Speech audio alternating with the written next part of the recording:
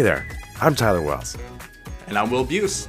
This is I Can Do That, a podcast about careers and the people who are in them. With each new episode, we'll look into a different career, its qualifications, its perks, its drawbacks, and ultimately try and provide a basic preview of how to do that job.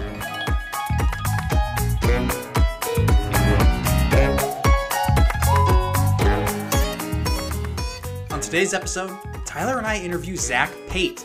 Zach has been in the field of architecture for 10 years. Today, Zach will talk about his experiences in the field of architecture so you can have a solid foundation before you enter this career.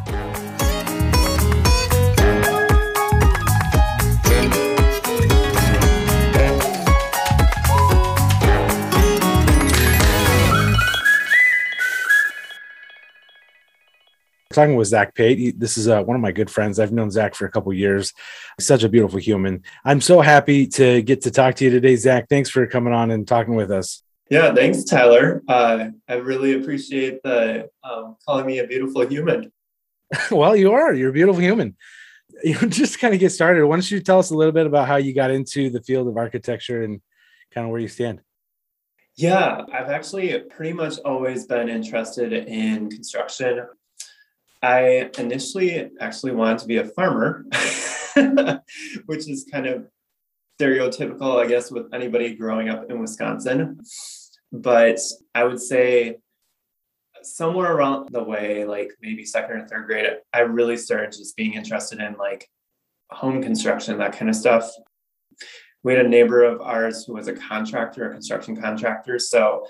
And his daughter actually babysat me. So any time like she was babysitting, I'd end up on a construction site basically. And I kept telling my parents, I kept telling them, oh, I want to go and build houses. I want to build buildings, but I don't want to be the person working on the buildings. I want to be the person telling them what to do, which I guess was maybe a selfish side of me coming out. But that's when they kind of started telling me like, no, that's not a person in construction, that's an architect. And that's when I was like, what's an architect? And basically by fourth grade, I made the decision that I was going to architecture school at University of Wisconsin. Like I just, for whatever reason, had my life just charted out before me thinking I had, everything figured out, even though that totally wasn't true. But somehow I was one of the few students that said I knew what I wanted to do when I was in elementary school. And here I am today doing exactly what I wanted to do. Dude, locked and loaded. That's so cool. Yeah. Oh man, if that was true for everybody, I would be a cowboy right now. So no joke. Right? I love it. If I was to get the third grade version of me's desire, I think I'd be a marine biologist. Oh, dude, wouldn't that be fascinating? Fun. Yeah, I thought so. I guess we all have different goals when we're children. The architects, the marine biologist, and I'm like, I want dual pistols. It'll be pretty sweet. All right.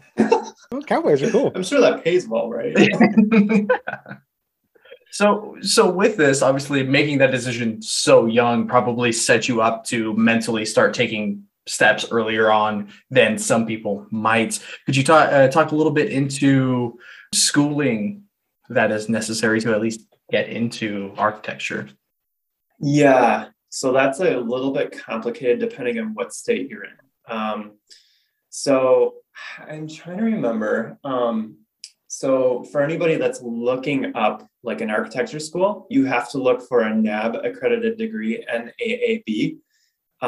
If you look that up online, actually, so NAAB stands for National Architectural Accreditation Board.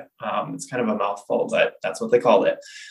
If you look up that website, you'll find a list of maybe, I feel like it's like only 120 schools in the country that actually follow that standard. And there's usually one per state. Luckily here in Oregon, we have two, but usually there's just one. So on that topic, there's some states that only require you to have like a bachelor's degree in architecture. So you only go for 4 years, you get your bachelor's degree, you're done. And you have everything that you need to start the path towards licensure. But if you're in select few, which the number is growing, there's states that do require you to actually go the extra 2 years and get a master's degree. Oregon is one of those. Oregon, California, Washington, I think all the West Coast is included in that. So it depends on the state. And I definitely recommend ahead of time when you're thinking about schooling, actually looking at that. And making that decision of, am I cool with going to school for an additional 6 years and applying that to my career? Right. Yeah. I feel like as a high school student, maybe you're like not on the level of like even really wanting to consider that. You just rather kind of get started and go for it. But definitely I'd say for those that are wanting to maybe like maybe you're 30 or 40 years old and you want to go back to school, that's definitely something to consider. Like if you want to stay on the West Coast, or maybe if you're in a state that only requires 4 years, that's much easier. There's also options. So I went to Portland State University for my master's degree. There's options at schools like Portland State, University of Oregon, where if you do hold a certain bachelor's degree that's maybe not an architectural degree, you can still go back and in 3 years just get your master's of architecture. So if you have an art degree and you don't know what you want to do with that, but you end up deciding you want to do architecture, you can go back and in 3 years have your master's of architecture and just be ready to be certified already. So that's something to think about too. Okay. I may be cheating here because I know you outside of this, but you started college in Wisconsin and then finished up your master's here in Oregon, right? Yeah, I did my first 4 years at University of Wisconsin. They have a campus in Milwaukee, and that's the only school of architecture in that state. So I moved to the city there and did that for 4 years. And initially I was actually going to stay, but I wanted to kind of I was trying to focus on kind of something different than most architects would want to. And that was more kind of working with nonprofits and impoverished communities. So the only schools that I found in the country that actually had programs related to that were University of Minnesota and Portland State. And so that's how I kind of ended up going to Portland State for my master's degree. And you didn't want to make that transition from a Badger to a Gopher, so I totally get that. Well, actually, I was at UW Milwaukee, so that's technically a Panther.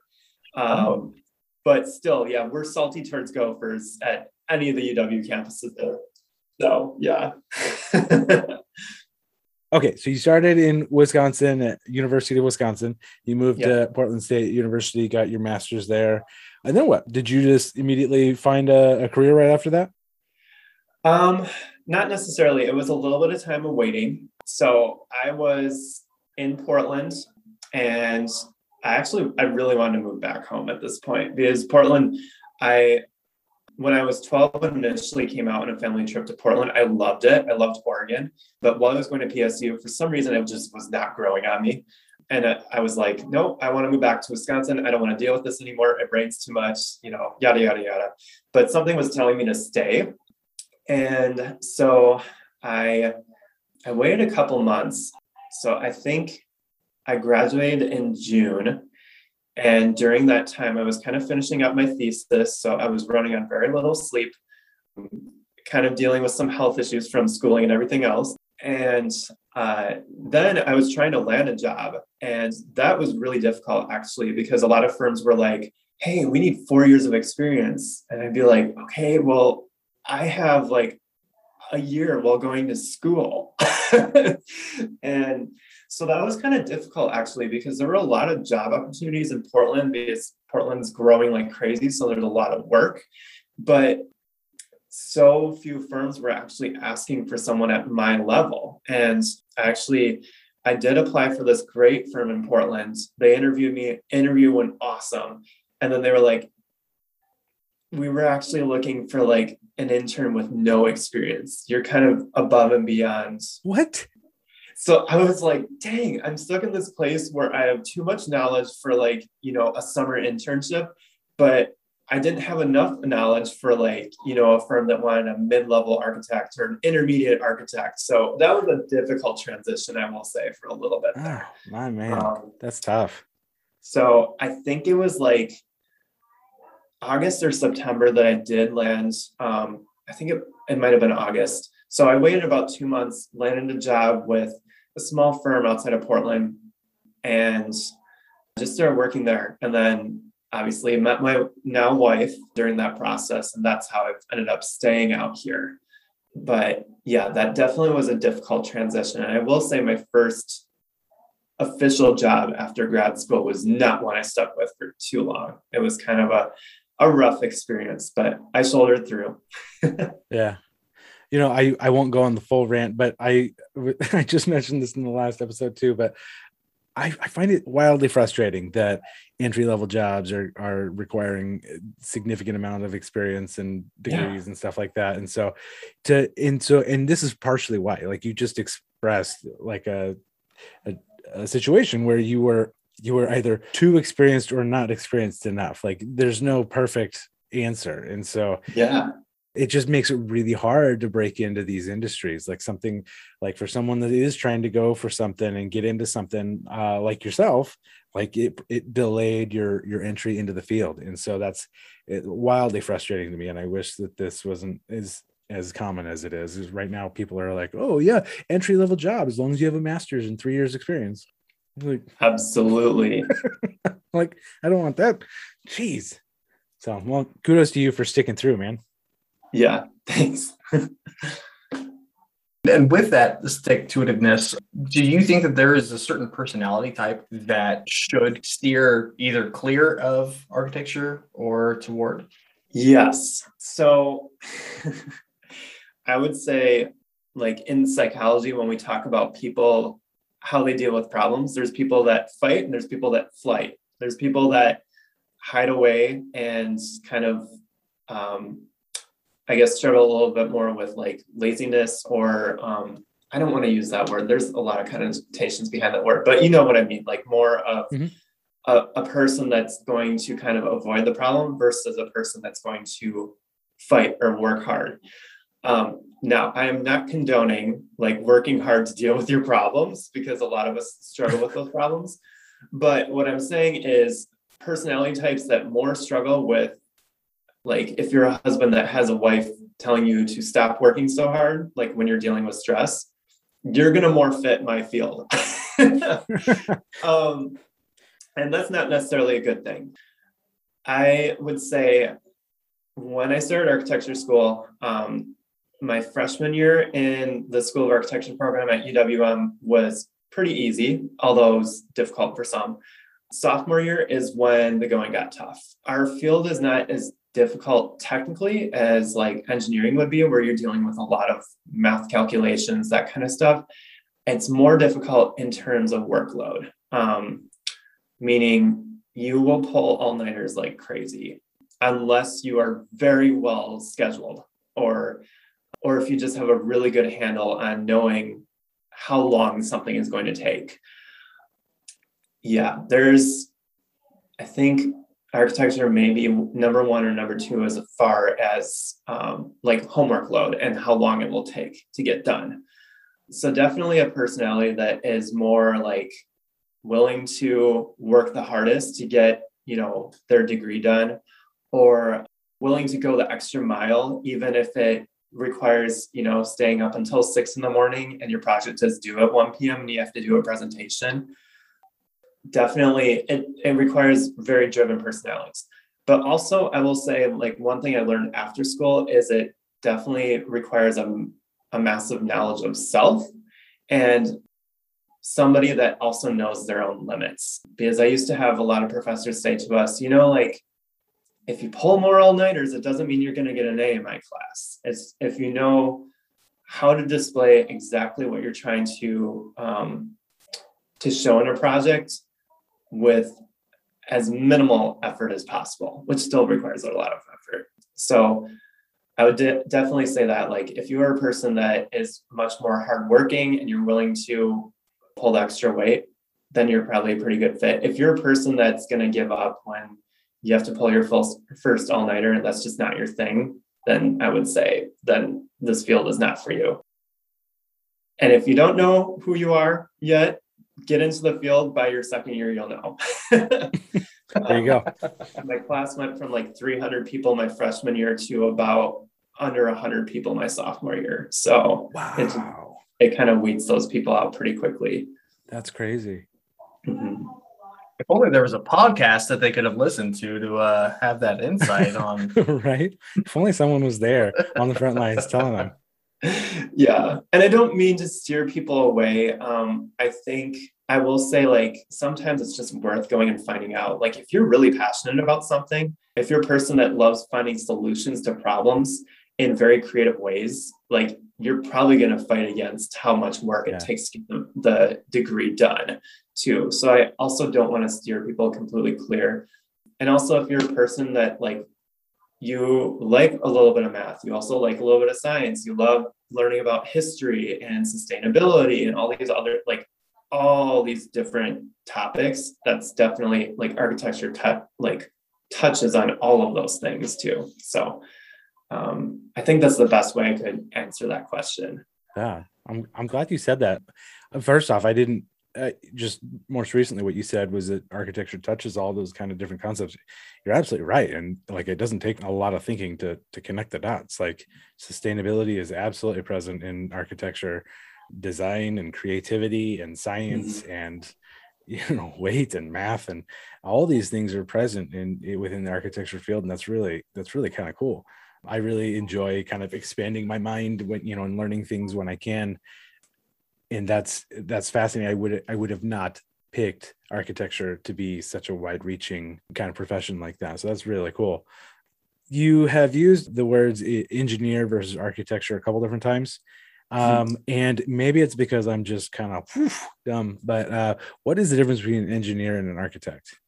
You are definitely not dumb for asking that question. I get that question all the time. And some of my my relatives actually still call me an engineer to this day. And I just don't even correct them anymore. It's like, whatever. But there's a lot of similarities and a lot of differences. So I will say engineers get paid a lot more. So if you want money, go to engineering school. But I will say, like, one thing that I kind of envy is engineers require less schooling. They usually require just a bachelor's degree. If you're doing a master's degree, well, then you might as well make six figures once you get your job then. There you go.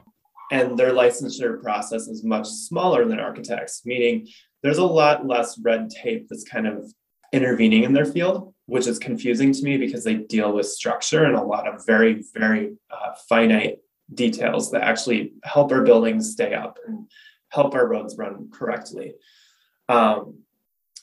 What am I trying to say? Whereas architects, we're going to require a lot more education, a lot more licensure process, a lot more interaction with your state, local, and federal government, and fees to be paid to get less payments, less salary every single month. But as what a lot of my team members at CB2 Architects say, we're happier in the end because we love the work that we do. So in architecture, you are required more to work with the design of a building. So if a client has a site and they don't know really what to do with it, say they're a developer, they will come to an architect usually because we have that creative mindset of saying, okay, so you have this site, it has these views, or it has these constraints around it. This is what we can do with that site. On top of that, we have a knowledge of a lot of local and state and federal building codes. So like little details like you need 4 feet of space in front of every single staircase in a residential setting. That's not something that an engineer usually knows. They don't go through like an educational process to get to know those codes. And then space planning, like if a client talks about maybe they, I'm trying to think of like the circulation of space. If they want a building that has maybe retail and a little bit of office space and some residential, we're going to know kind of how to get those different programmatic elements to work together, or even like space planning a house. Like if you have a certain site, we're going to know where we want the common rooms versus the private rooms. So we kind of touch like the pragmatic building code. We touch, space planning.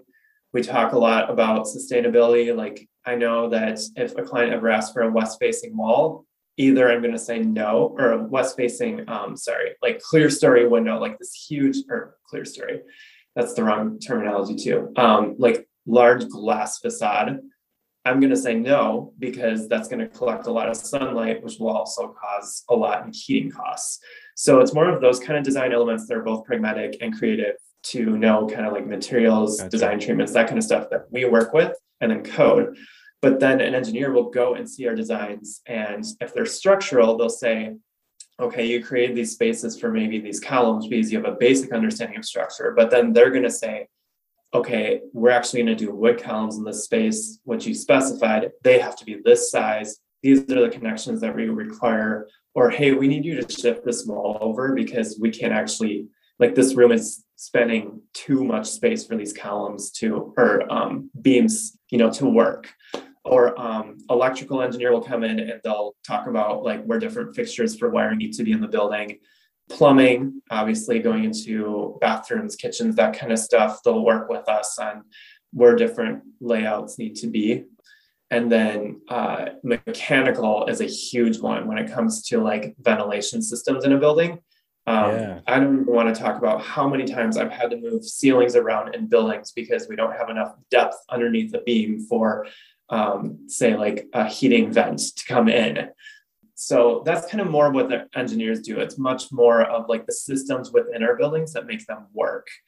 And then we design the building as a whole with kind of a pragmatic understanding of how the space is going to flow and what works. So I hope that answered your question. Yeah.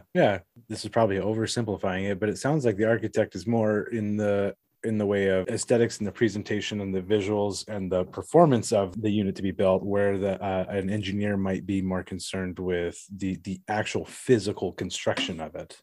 Does that make a little bit more sense?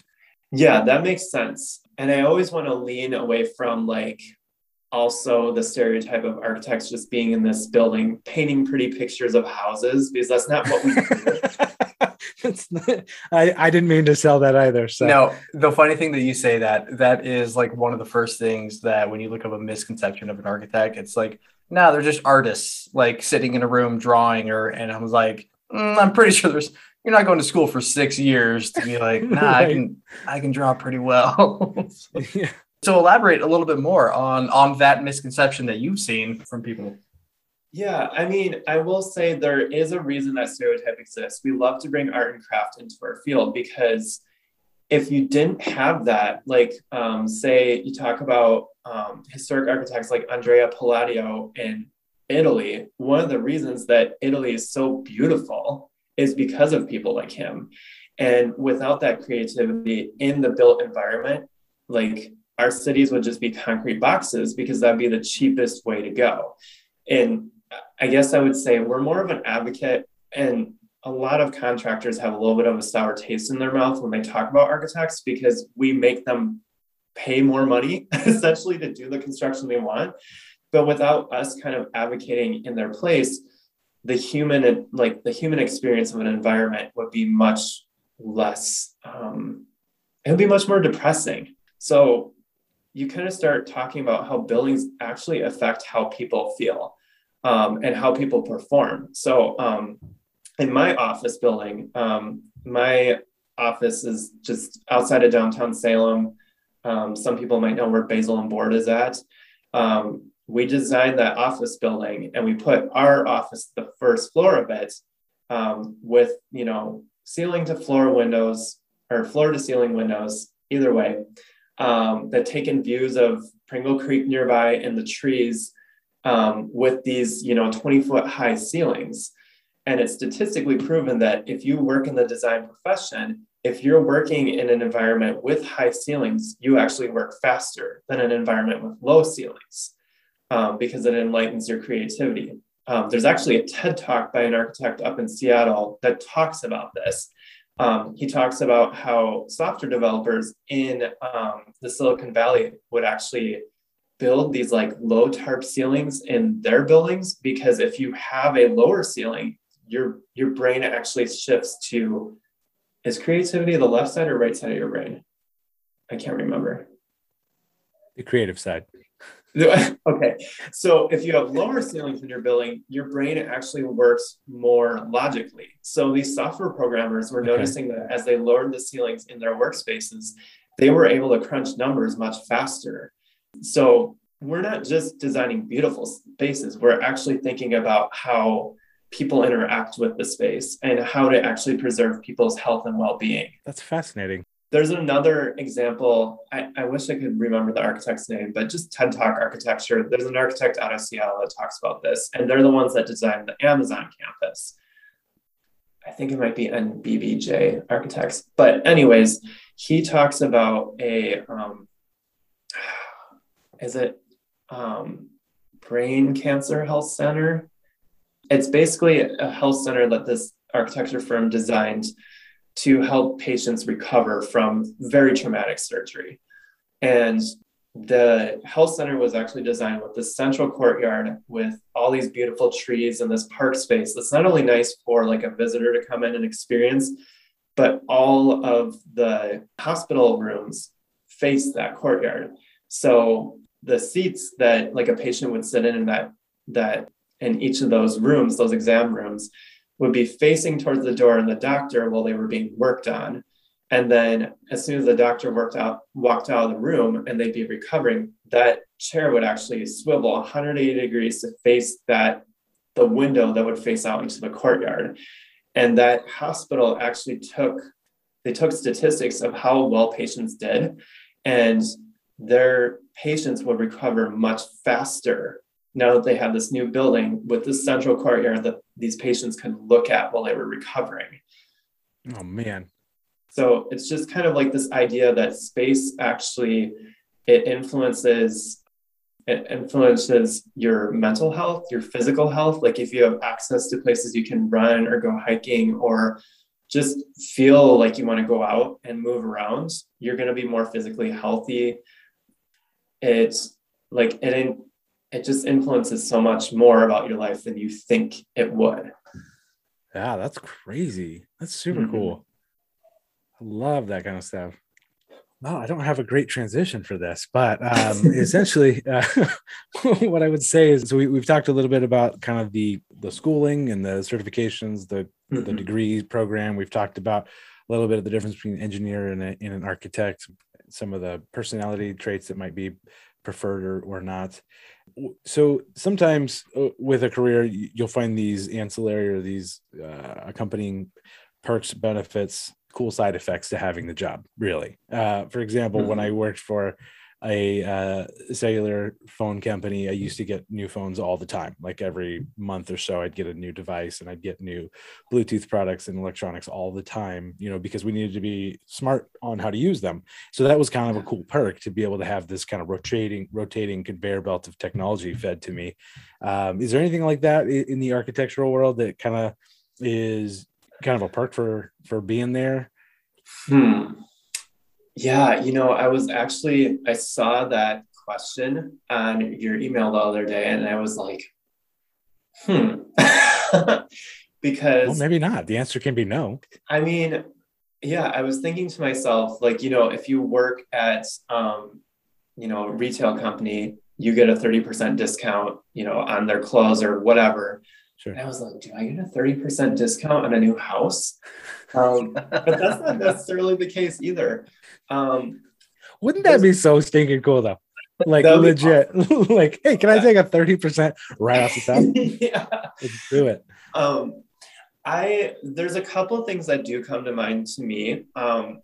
One, I will say, one comes to like the actual degree itself. If you hold an architectural degree, you do have the perk that you don't necessarily need to go into architecture. You actually do have the ability to go into quite a few other fields. Like I've seen a couple of my classmates actually go into publishing companies because they're really good at graphic design. Heck yeah. Part of knowing architecture. I've seen people go into like shoe design with Nike because they have that creative mindset and they've done model building. They've interacted with that software. And even like logo design, that kind of stuff. Sure. So I'd say that's one perk to being in my field. Another one is you just have a really good understanding of what's going on around you in the built environment. And it does give you a little bit more of a platform with like city governments advocating for certain things. So like in Salem, it's a process right now, but a lot of us architects are interacting with the new comprehensive plan that's coming out. And we're saying, hey, we have this skill set, we have this knowledge, we're really good at problem solving. Employ us to well, not necessarily employ us, but you know what I mean? Like, draw from our knowledge on how we want to make Salem a better place. We can offer that to you. So you do have a little bit more of a platform when it comes to politics and that kind of stuff. And you do have a lot of connections that you do make through the field with contractors, engineers, that kind of stuff. For if you are building a home or if you know a friend that wants a project. And I will say the last perk that I know I have right now is a lot of people, including yourself, do come to a friend that's an architect to say, hey, like, can you take on this project? Or do you have any knowledge about this? So like, there's always work out there, even if we're like in a recession or anything too. Yeah. But other than that, like discounts, that kind of stuff, I haven't found those perks yet. And maybe it's just because I'm still an architect in training and I need to get my feet in the door to understand more of the perks in my field. So it's interesting you say that, because you're the second person to comment on that type of perk. And I guess maybe we could reword that question a little bit when we write it down. But really, when we're thinking about perks, we're really just kind of thinking about like, this is just kind of a happy accident. Like, oh, I didn't know that when I signed up for this, I was going to also, take advantage of this as well. So, yeah. Kind of touched about it again there in that answer, but I think it's fascinating to learn the psychology of how I feel when I'm in a room. And like, to me, I'm like, oh, that'd be a huge perk. Like if I know I'm going to go into this building and I'm likely to have this reaction, or, hey, I look at this room and for some reason everyone's sad, I know how I can positively, like I can have a positive impact on there. That seems like it would be a pretty good perk to have. And then as always, networking, as a new homeowner, there should be no shortage of contractors and people that can do that stuff that you should know. I'm learning that I didn't network properly that well. So I'm like, no, I've networked, not with the right people on this one. Got it. Okay. Good to know. Good to know. Right. Yeah. I love the ability that a room can change the mood or the psychological presence of a worker or somebody in it.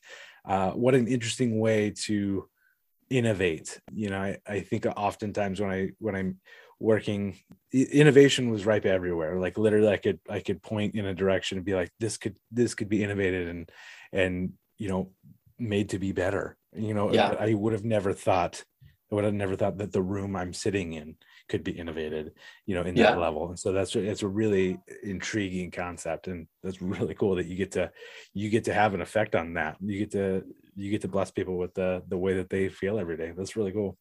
Yeah, absolutely. So along with the perks, I know this is not a drawback, but it can be seen as a drawback. You already talked about the schooling and the late nights that often come along with this. Are there any other drawbacks? Yeah, I will say definitely when you do come out of school, like the big perception of architects is that we're these very wealthy people who have very posh, beautiful houses and, drink gourmet coffee every single day. And that's just not the truth. You're not? No, oh, we definitely covet that lifestyle though, because we're like, of course, yeah, I go to archive every day and have my latte made for me. No, that's not how our lifestyle is though. So the misconception comes from the few architects that are out there, like Frank Lloyd Wright. Zaha Hadid is another big one that recently died. They make a lot of money, but they also have thousands of people working at their firm for them, or I guess the better number is maybe hundreds. There's only about 100,000 registered architects in America. So it's a very small field. And there's a few people that do make a lot of money if you're the head of a very successful company. But if you even have a master's degree, you'll come out of school making under 50 grand a year, even on the West Coast. So it isn't the most lucrative career, but I will say also it is a very enjoyable, rewarding career to go into. So it's just, what are your goals? If you want to come out of school and you want to be at the top of a company and making a lot of money, maybe architecture is not your field. But if you want to come out of school and actually which I think is the better route, have a passion for what you're doing and have the ability to maybe shape lives. If you push yourself in the right direction, then architecture is more for you. So, I mean, is the pay a drawback? Yes, if you're living on the West Coast, but there's a lot of other bigger rewards that I'd say can push aside the financial difference.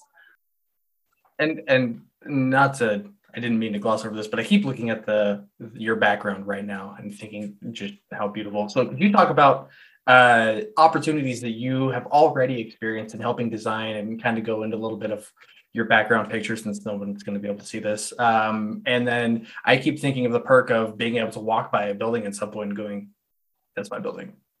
Yeah. Right. I drew that. Yeah, that was me. So could you talk about the building a little bit in your background?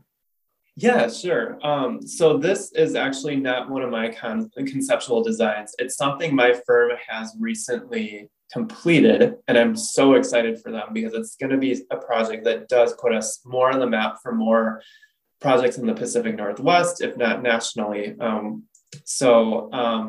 This is the building that they're talking about in my background is called the Salem Rotary Amphitheater. If you look it up online, you'll see a picture of it. It's this glulam timber structure that's bent into the form of basically a basket.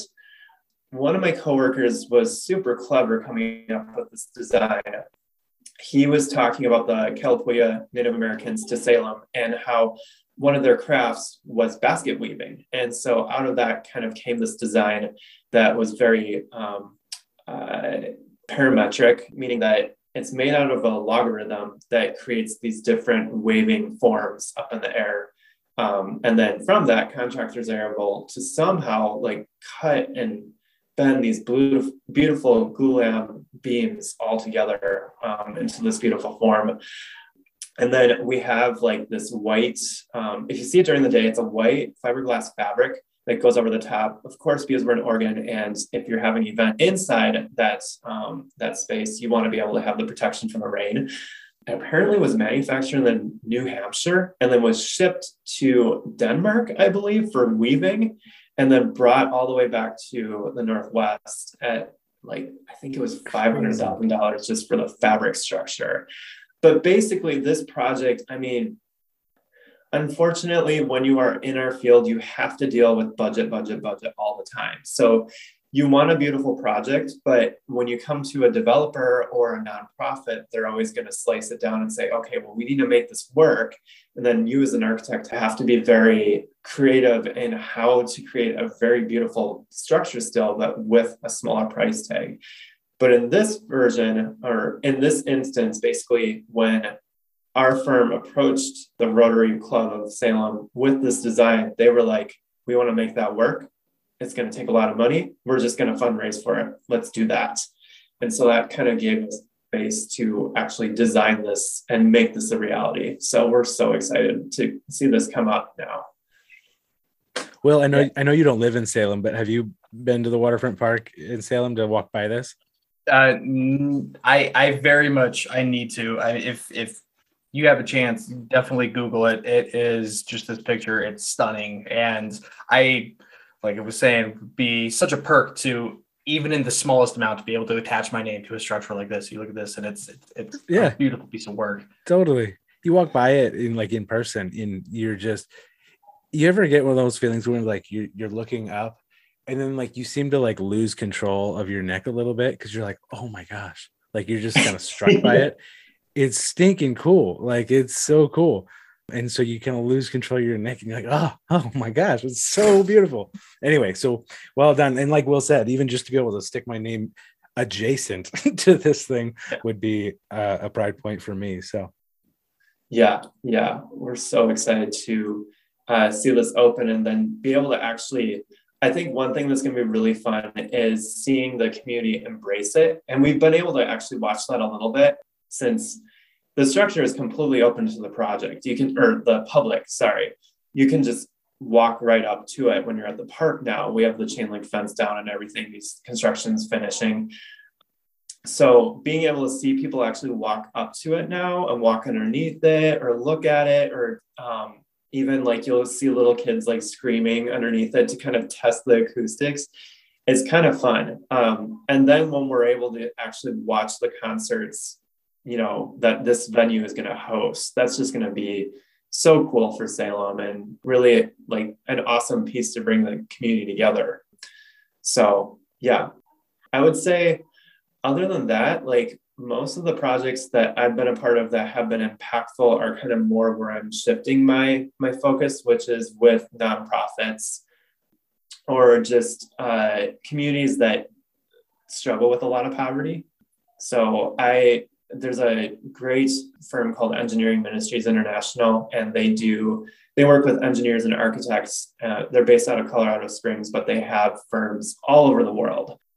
And I've been on projects with them in both Zambia and India now, in these small communities that, well, actually in India, I was in Kolkata, so that wasn't a small community, but these communities that had a real need and needed an architect to kind of show up, volunteer their time, and come up with these concepts of like, in India, they were trying to come up with a education center working with children that actually dealt with drug addiction, which is fairly common in Kolkata. So they were looking for designers to come in and be able to volunteer their services to actually give back to the community and provide a safe place for these kids. And then in Zambia, I was working, they were actually working on an education center also, but it was more because they were dealing with the struggles of how do we build our local economy? Because a lot of it had been outsourced to mining, which was taken up by basically companies from other countries that were taking local jobs. So that's kind of the area where I'm really excited to see my career grow, is improving the lives of others. Because, you know, I was given the money to get my education. I was able to, you know, when I lived in Milwaukee, this was the biggest thing I noticed. I was able to live on the nice side of the city near downtown by Lake Michigan. But then literally a mile away from me were neighborhoods where the median income was 10 grand a year. I mean, like just ridiculous poverty. And that's where it shifted my mind from like, why am I just drawing these beautiful museums for people that are actually wealthier than me and not actually helping these people across the city that don't even have a place to live? So that's another part of the field that many like miss, and it's actually pretty brand new to our field, that firms are actually working with nonprofits and people in need. So that's definitely kind of an area that I'm really excited about too. It doesn't maybe have the glitz and glam of this photo behind me, but it still makes a massive impact in other people's lives. Absolutely. It's like when you look at the actual impact, though, that's the impact on somebody's life in that situation. It's going to be a lot more meaningful, giving them a sustainable building or a sustainable school with an education center. That's fascinating. That's amazing. It's absolutely amazing. Absolutely. And I was right when I called you a beautiful person, because guess what? That's what you're talking about, is being a beautiful person right now. So thank you for validating me. Yeah, I mean, it took you 55 minutes. I was starting to question it, but Well, Zach, we appreciate you coming. We appreciate your thoughts, sharing your stories, giving us a little detail into what it looks like to be in architecture. So I guess the last question I'll ask is, if you were to speak to our listeners or to somebody that might be interested in architecture, design, engineering, anywhere in the similar field, if you could tell them one thing to get them started on their way, or to be the most helpful to them, what would you give them as a recommendation? Wow, that's a big question. I would say go out and try it. Like there's no mistake in at least taking a stab. If you feel like you have a leaning towards the construction industry, you love watching buildings go up, there's no harm in at least starting your schooling in that, because even if you start getting to maybe your sophomore year in architecture school and you're trying to pull the all-nighters for designing literally a wall with a couple windows in it and coming up with the right like window placement, which that's literally what I had to do for 48 hours of an all-nighter of my life. But if you start getting to that and you're like, man, this is not for me, at least you have the life experience there behind you that will then point you in the direction of another field, because likely there's something there. There's something in the field that got you there that you can still take and wield in another direction. Like I said, if you start getting an architectural degree, you don't have to be an architect. You can be a graphic designer. You can go into engineering halfway through your schooling, because you at least have that concept of space and design. So there's a lot of things you can do with that. And then on top of that, once you hit the work life, I will say you have a lot more room for creativity in the schooling field. And then once you get to work, it's budget, clients, developers, etc. And what I will say to that is, don't stop being creative. Like, still sketch every single day, because little design opportunities still come up. And when you are putting yourself in that position, something will come your way eventually. Yeah. That's great advice, man. I think that'll apply to a lot of different people, regardless of their situation or the career they're pursuing. I think it's just good advice in general to, when you get the idea, take a stab, take a step out and try, because oftentimes you'll be surprised with what kind of result shows up from that trying. And honestly, you'll be better and more educated because of it. So thanks again, Zach. Thanks for showing up. Thanks for giving us your time and letting us quiz you about architecture. We really appreciate you stopping by. For our listeners that may want to follow you or your work, is there any way that they could get a hold of you or track you in the future? Yeah, absolutely. So first of all, I do have a LinkedIn platform. So if you look me up, you will find me, Zachary Pate, and I work at CB2 currently. And then my personal email is Z as in Zachary, S as in Sam, Pate, which is my last name, at outlook.com.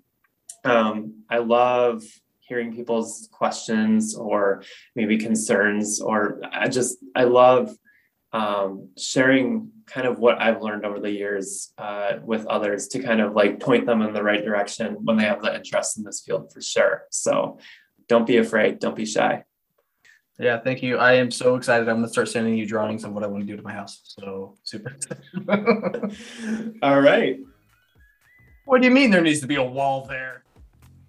Thank you for listening. Please rate and review on whichever platform you use to listen to us. If you have questions, comments, ideas for the show, guests, or professions you'd like to know more about, drop us an email at icandoThatPod@gmail.com. You can also find us on Instagram at ICDTPod. We'll see you next week for another interview.